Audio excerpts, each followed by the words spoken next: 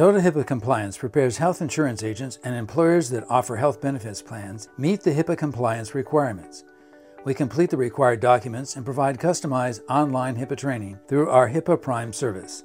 Today's podcast covers issues important for employers who sponsor a health benefits plan. Jason Karn, Total HIPAA's Chief Compliance Officer, interviews David C. Smith, nationally recognized as a health and welfare benefits compliance expert. Today's podcast is titled, What Should an Employer Do If a Business Associate or Subcontractor Causes a Breach?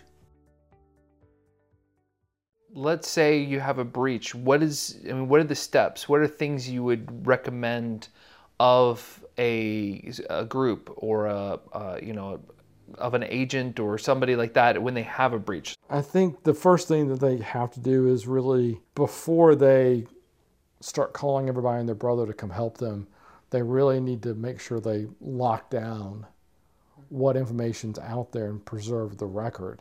And then in the midst of trying to get the response and getting maybe other people around to help them with that response, be very mindful of and I use this word in the same kind of way that you use it in criminal settings, where the interest or the sensitivities of the apparent victim have to be given some deference. Mm-hmm.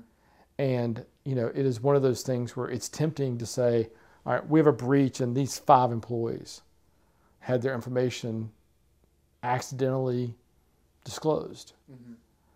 And so now we found out about this because one of those 5 employees told us about it. Right. And then we realized there was a problem. Mm-hmm. So then I spend the next 5 to 10 days trying to find somebody to help me do the breach response, to do all the formalities that I need to follow. Mm-hmm. And in that 5 to 10 days, I say nothing to that employee. Right. Well, now what you've done is you've taken that employee who, by the way, because they pointed it out to you, was already a little sensitive to this. Mm-hmm. And now that you've done nothing for 5 to 10 days, mm-hmm. is really super paranoid. Right. And I think it's one of those areas where, as I've said to people, if something bad happens, call. Mm-hmm. But make sure before you call that you've, number one, kind of saved the record, and number 2, assured the affected party that you take this seriously and that you're going to figure out what caused this and then take appropriate action to protect that person. Right. Because again, you want to keep them from being the person in front of the camera. Mm-hmm. You want to keep them from being the person who spreads fear among the other 300 employees who aren't impacted by this. Right. And so, it's kind of a little first step that I think people have to be really, really careful about. Mm-hmm. And then I'd say from there, it really is a matter of finding the right vendor. Right. And I think the vendor issue is not really about, you go out and you Google it and you start saying, who can help me with a breach in Google? Right. It is, understanding the nature of the breach, mm-hmm. and then kind of trying to take appropriate action. Right. Depending on your size and your visibility, a proper breach reaction might not only be about the technicalities, right. and the very specific compliance pieces, but it can also be about PR and how you do that. Mm-hmm. And so you've also got to kind of figure out the scope of it. Right. I had a situation a couple of years ago where an email had been sent in the clear that had 2 social security numbers in it. Mm-hmm. And the recipient was not happy about it. Right. And in the 3 hours it took for me to be made aware of it, mm-hmm. and to even begin to understand what exactly had happened, right. That 3-hour time frame was enough to cause that recipient to really get worked up, mm-hmm. and to really start to create some major problems. Right. It highlighted to me the earlier point about kind of acknowledging it. Mm-hmm. We take it seriously. We're doing an investigation. We'll let you know what we're doing to protect you. Right. But it also emphasized that the kind of language that you use with that is also very important. You know, I found a lot of people have tended to use their IT people for their HIPAA security officer, which sounds great, except for a lot of those people don't have exactly very high levels of interpersonal communication skills. Right. The way in which you respond becomes even more important, because if, you know, it's an IT guy and he says that, well, it wasn't that serious of a breach, it was only this information, and, you know, this is a relatively small issue, then all of a sudden you're minimizing it. Right. And that's a part of the reason why I think there also has to be a bit of that PR edge to the conversation. Right. You know, I really admired what Anthem, not because of what happened to Anthem or the circumstances behind it, but Anthem's message consistently was that they were the victims of, you know, a criminal act. Right. And, you know, it was this, you know, it was the immediate transference of the criminality of the breach. And I do think that as you think about those breaches, that you've really got to almost stop and say, what if it were me? Right. From there, following the technicalities is like trying to find a good auto mechanic. Right. You want to make sure the person knows what they're talking about, and you almost kind of want to see, well, you know, give me some of your communication pieces.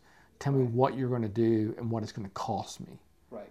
And this is a scenario where I would say, depending on the size of the breach, if it's less than 500 people, you're not talking about something where you're just open-ended charging by the hour. It's a, here's the fee, here's what it's going to cost, Right. and then you kind of turn it over to them and they go with it. Okay. And I will say that for the most part, the formalities of it, the notification to HHS, depending on the size of the number of people who are impacted, the ability to really articulate and draw out what happened and why, the ability to turn around and communicate that well to the people impacted. A lot of those things are, you know, paint by numbers, but you got to be really smart about the paint. Right. And, you know, it's that communication that goes to that person needs to be very, you know, the right tone of voice. But, you know, we've tended to overwhelmingly suggest to folks that, you know, go ahead, spend $100 and buy this person an identity theft product for 12 to 24 months. Right. So that then they know that they've got some level of protection.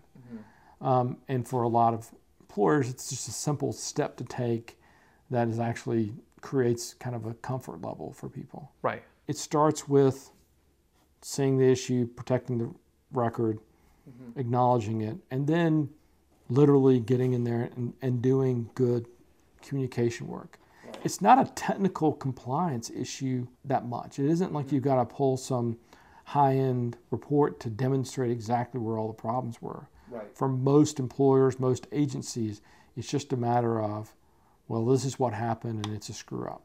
Right. And, you know, the thumb drive, the lost hard drive, all those things become, you know, the explanation about why something stupid happened. There is sometimes a disposition among lawyers to say, don't ever apologize. Right.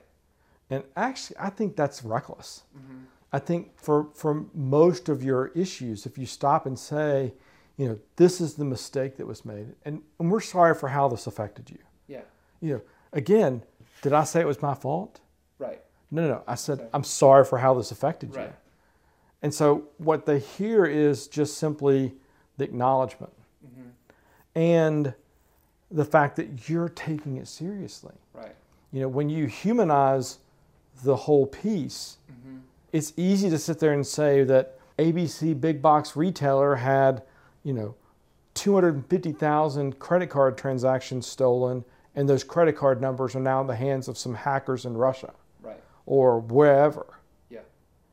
And saying, well, we had 250,000 customers of ours whose information was stolen off of our servers. And, you know, it makes us angry that someone would do that and jeopardize the precious relationship that we have with our customers. And we're doing everything that we can to get to the bottom of this and to protect our customers. Right. Two totally different levels of communication. Because, again, when you say 250,000 transactions versus we have 250,000 of our customers Right. who are impacted. And again, people forget that a lot of privacy is about people's sensitivities. And you can't always predict their sensitivities. Right. And so by simply stopping, and again, we've said this 3 or 4 times, the lowest common denominator, assume that they're super paranoid. Right.